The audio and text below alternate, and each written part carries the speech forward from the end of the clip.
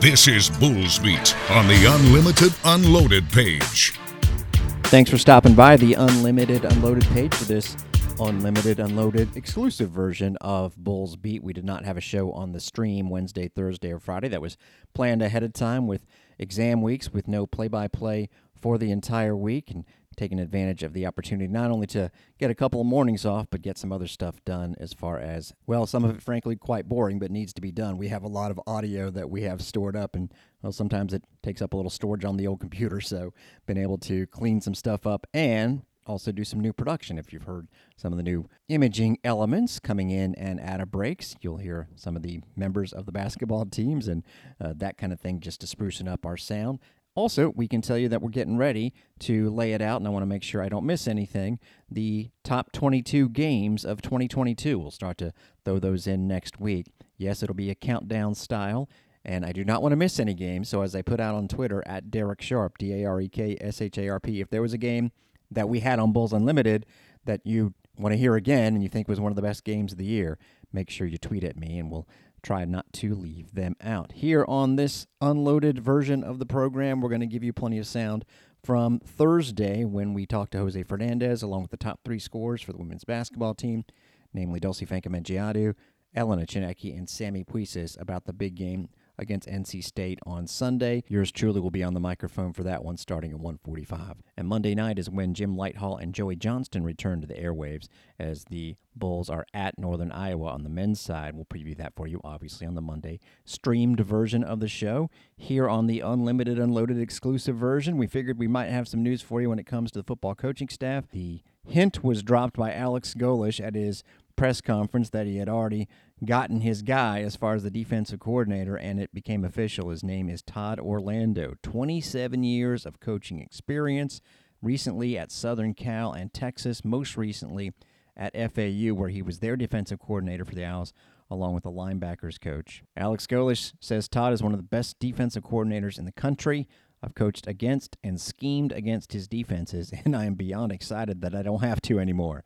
He'll be aggressive, he'll be intense, and we're going to have a blast on defense. You can go to gousfbulls.com and get all of his recent stops. They produced 21 turnovers last year, which was top 25 in the country. Remember, the Pac-12 played that shortened 6-game season? Well, his Trojans had 16 takeaways in that season after getting that many in a full year before. In the 3 seasons at Texas, you got it, 65 forced turnovers, best in the Big 12. And plenty of competition with the Bulls because he was at UConn for 12 years, basically through the aughts decade. He is originally from Big Ten country, as he was a member of the early 90s Big Ten championship team as an inside linebacker at Wisconsin. Todd Orlando, the new defensive coordinator for the Bulls. Before we get to the women's basketball, which is why you're here, a couple of quick notes elsewhere. We're in that part of the schedule where it is just basketball going on, but before you know it, of course, in February we'll have baseball and softball, but before that even, tennis gets on the court, and they've gone ahead and released the spring schedule for Ashley Fisher's team, and it's a good one. No surprise in that because, frankly, their schedule last year was the reason they got into the NCAA tournament with a 14-10 overall record. It is interesting. They'll start off in Boca Raton playing 3 solid opponents, Rice, Cal, Santa Barbara, and FAU. They'll stay down there and play FGCU. So they'll actually play, believe it or not, 7 matches before the quote-unquote kickoff event. That's the big one where you only get invited, the ITA kickoff, if you're one of the best 64 teams in the country. Bulls playing in Gainesville for that one. We'll have plenty of chances to talk before the season begins, obviously, but wanted to note that for you. It's on gousfbulls.com. Ashley Fisher's team will have a different look. They had a couple of staples transfer out, so it is a bit of a new-look roster. But again, we got much more time to talk about tennis. The season begins, though, really next month. Wow, it is December, isn't it? I should probably get my Christmas shopping going. Anyway, on to a couple of soccer notes before we give you some women's basketball audio. Congratulations to Sal Mazzaferro, a member of the men's soccer team, a stalwart on the defensive line for 4 years, and he made the United Soccer Coach All-Region team, was a third-team member in the East. Got to say, some other Bulls deserved recognition to me. Brian Schaefer, also defense, Takura Mariyama, defensive mid, and Ajmer Spengler up front, but First of all, the Bulls didn't have flashy offensive numbers.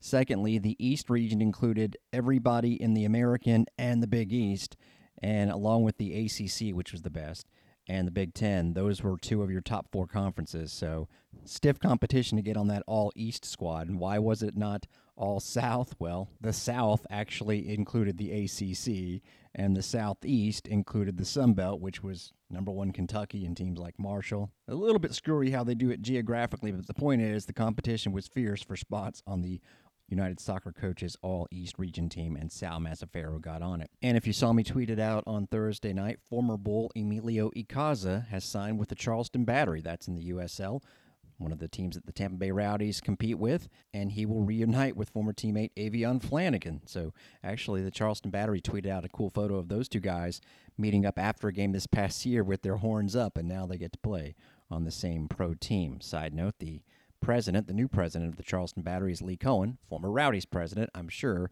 there's a connection as far as him picking up some USF guys that way. Now let's get to some conversations that we had. The media was convened at the Mumma Center before their practice, talking about the women's basketball team Thursday. Another voice you'll hear is Will Turner, who covers the Bulls very, very well for 24/7 Sports and will actually be in Raleigh as well. So that's the other voice you'll hear. Speaking to Jose Fernandez, coming off the big win against Texas last Friday and looking to build upon it against number 8, NC State. So if you look at where we're at right now, being 8-2 with the schedule that we've played, I think we're in a good place. Our only losses are against two very good programs, two top 25 programs. If you look at our 4 big wins in Alabama, Georgia Tech, Texas, and TCU, four wins against Football 5, Power 5, whatever you want to call it, programs. But, I think a couple of Jacksonville's going to have a really, really good year.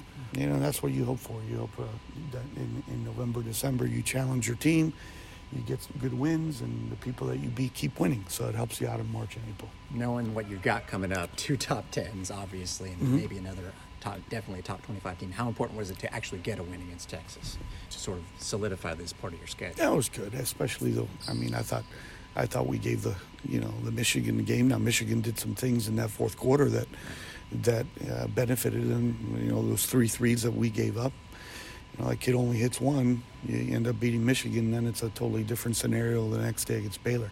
To go on the road and play and get a win in that type of environment against a really good program and someone that does a really good job coaching, it's a credit to our kids, because they're going to win a lot of games, So it's only going to help our net and strength of schedule. You mentioned the Michigan game. The sets weren't great offensively in the last 5 minutes. Obviously much better against Texas. What was the difference in execution? It was fantastic. You look back, you're up 7 and you go empty on 2 trips, right? We missed a shot in transition against Michigan. You turn it over.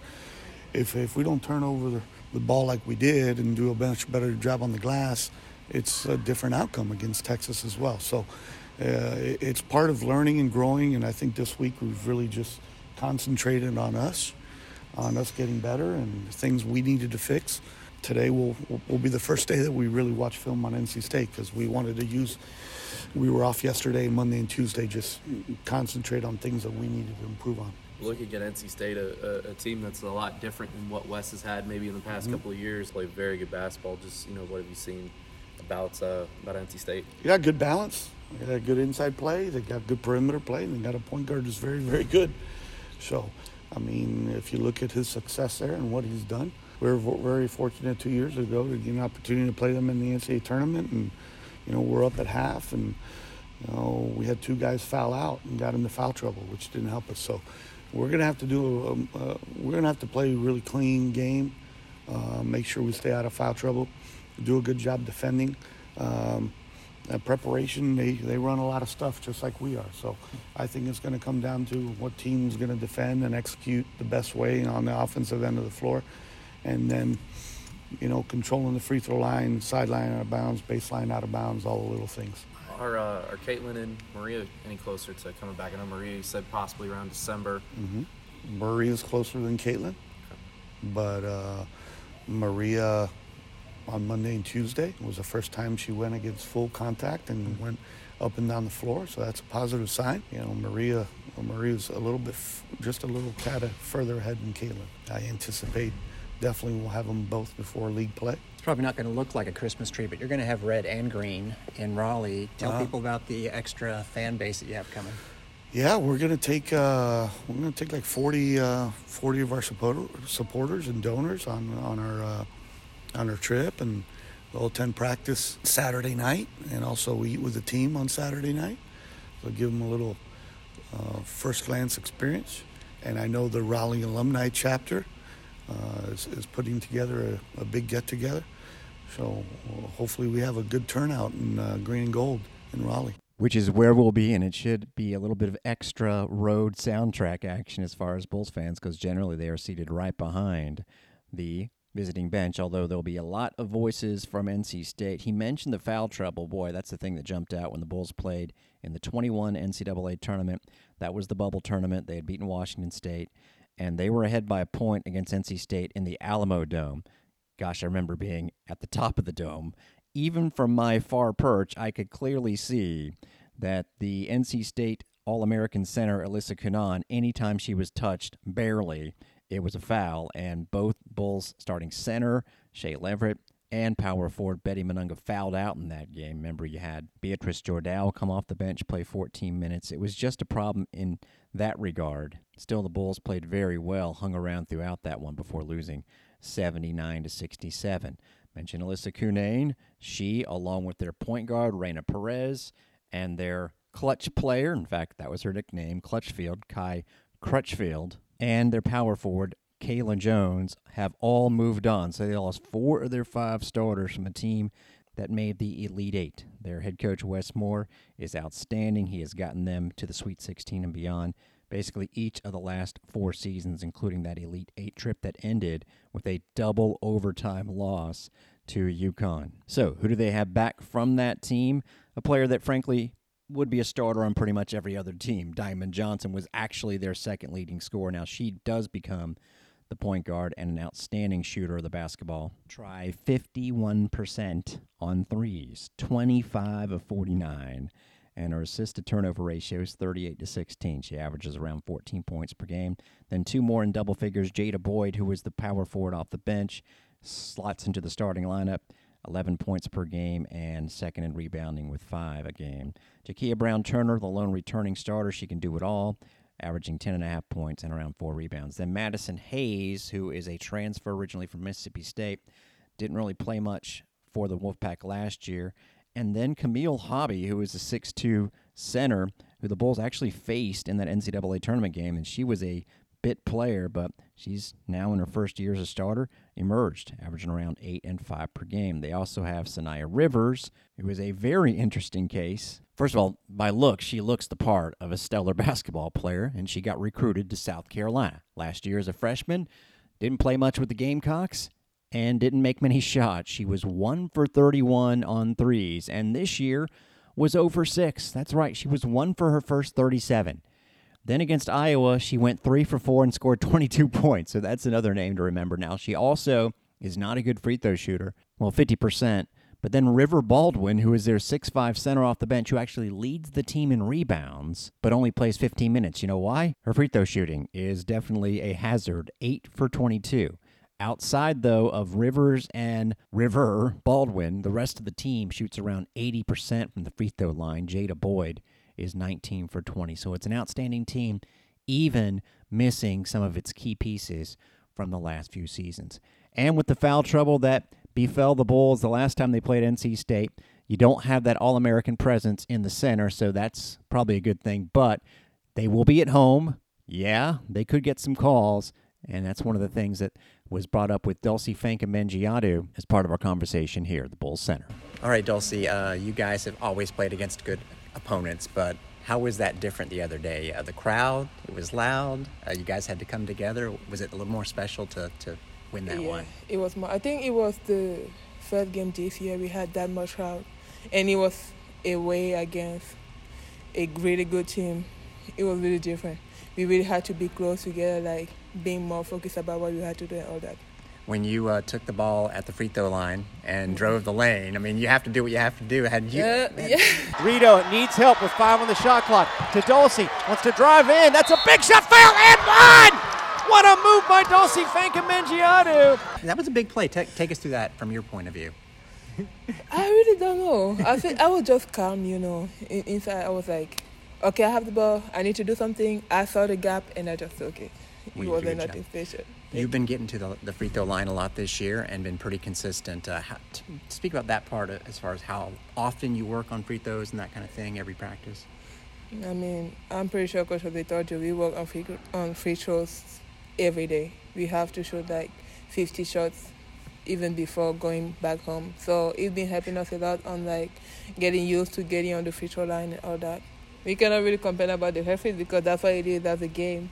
So we would just have to be careful and be aggressive without really fouling.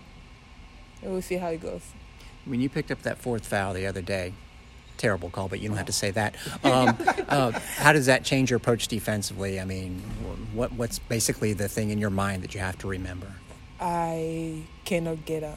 That's basically my mantra. I was just yelling in my head, I cannot get out of the game because it will be bad. So I just had to be really careful. I was kind of being a leader in the defensive things, you know, like not really trying to touch and all that. And it worked. I guess like for the NC State, I will have to do the same thing. I just cannot go. Yeah. So she knows how to stay in the game with foul trouble. The key, I think, will be not getting there. Frankly, it will be an issue at some point in the season for the Bulls, and Jose Fernandez kind of alluded to it. Players like your backup center, technically Emma Johansson, also guards, Jeanette Arnio and Maria Asensio. You can see the talent in all of them, and we saw it actually in the form of production early in the season when the Bulls frankly played some lesser opponents. But once it's gotten to the tougher opponents, Alabama, the tournament in Estero, and then, of course, in Austin against Texas, you saw their playing time diminish, the only exception being the one half where starting point guard Ariel Wilson sat out against Villanova due to a minor injury. Moving along to someone who has not been a minor member of the team, among the nation's three-point shooting leaders, Sammy Puisis. All right, Sammy, so you're up there in 3 points, so of course I'm not going to ask you about those. I'm going to ask you about your mid-range shots at the end against Texas. Ariel Wilson whips it around to Puisis, right side, drives for a baseline jumper and knocks it down. What a clutch shot by Sammy Puisis. 25 seconds left. When has that sort of been incorporated into your game? I know you've been working on it. Yeah, this summer I definitely wanted to expand my game, so that was a big key emphasis. I was just working on, putting the ball down on the floor. So now when players come and close out super hard, I'm able to get by them and pull up. And I know at FSU you guys always play a tough schedule, but speak to the schedule that you've got in this program, especially still what's coming. Yeah, the schedule that USF plays is a lot tougher than what we would play at FSU, but it's super fun. It's a great opportunity for us, getting to play all these ranked teams. But, after beating Texas, you can tell that we can play with them. And then last one for me, you've gotten to enjoy, I'm sure, this experience, getting to meet the girls and now see how they come together on the court. You've done it on the road. Talk about becoming part of the team and how you guys get along. We get along great. We're all best friends. Everyone, there's a lot of internationals, so we're all very different. But it's super fun, and we have a great time on the court together. Awesome. You've played NC State a few times in your career, I'm sure, at FSU. Just what stands out about them and what makes them so good? They're very solid at every position, super athletic. They always have, a good point guard, great posts. So we're definitely going to have to all bring our A game. It's very loud. They have a huge fan base, very packed gym. So it's going to be a crazy one. It has been an interesting progression for the Bulls this year, from friendly confines to first road game, pretty good crowd at TCU, to best opponents in a neutral environment in Estero, to, last time out, it was loud in Austin, and from what I understand, it's going to be a lot more so in Raleigh. Since the 2016 season began, basically Wes Moore's heyday as the coach with the Wolfpack, they are 48-2 at home against non-conference opponents. Elena Chinecki looking forward to that environment as we wrap it up here. Asked Jose about the difference between Michigan, when you guys were leading and didn't execute great on offense, and Texas, where you had to execute the last 5 minutes and you did. What was the difference for you? I think we were just more patient, and we just really ran our stuff, executed. We really listened to the coach. I think that's what we learned when we played against Michigan. We did not execute as much as we wanted. So that was a good lesson because we just took that lesson for the next game. So that's how we were able to win. One thing you guys do well is communicate both offensively and defensively. That difference, though, it was hard to communicate in Texas. It was loud. How did you guys battle through that? Because it seems like you had no issues with it. Yeah, it was super loud. The crowd was going crazy, but we just had to huddle really tight and stick to each other so we can hear each other and play with a plan and play with purpose. And since it's going to happen again probably this Sunday, similar crowd, I'm sure, do you enjoy that kind of environment?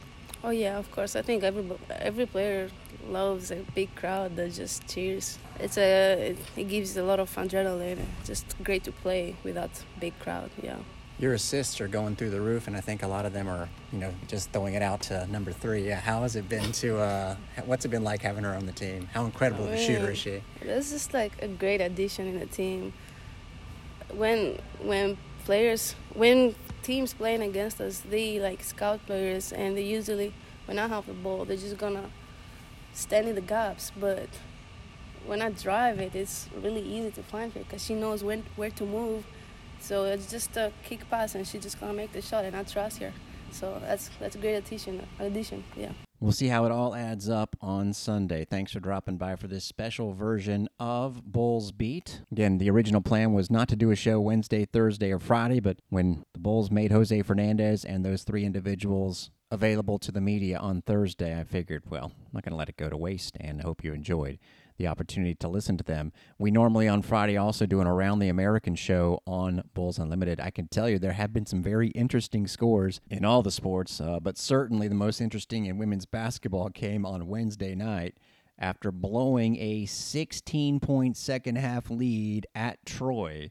Tulane gathered itself for a 103-100 double overtime victory. Other stuff that's happened since our last conference show. After playing a lot of close defeats, Houston rolled Maryland-Baltimore County 67-43. SMU romped past future conference team North Texas 64-46. Funny how the net rankings work. On Thursday night, Tulsa and Memphis both win games but drop in the net rankings. That's why, folks, Jose Fernandez schedules the way he does. I feel bad saying who their opponents were, so I won't. But basically, Tulsa dropped from 75 to 84 with a win. And Memphis, barely now the second-best team in the conference from a computer ranking, dropping from 50 to 58 with a 26-point win. SMU is in that 3rd spot in the league, if you're curious. Of course, during our broadcast on Sunday, we'll give you not just the league scores, but the top 25. Last night, 2 teams talk about how one result can impact your ranking. Essentially swapped spots with Kansas destroying Arizona. Kansas is 17. Up from 32, and Arizona went from 18 to 35. The Bulls sit in the 42 spot, and they will move up regardless of what happens on Sunday when they play NC State. That'll wrap up this special version of Bulls Beat here on the Unlimited Unloaded page.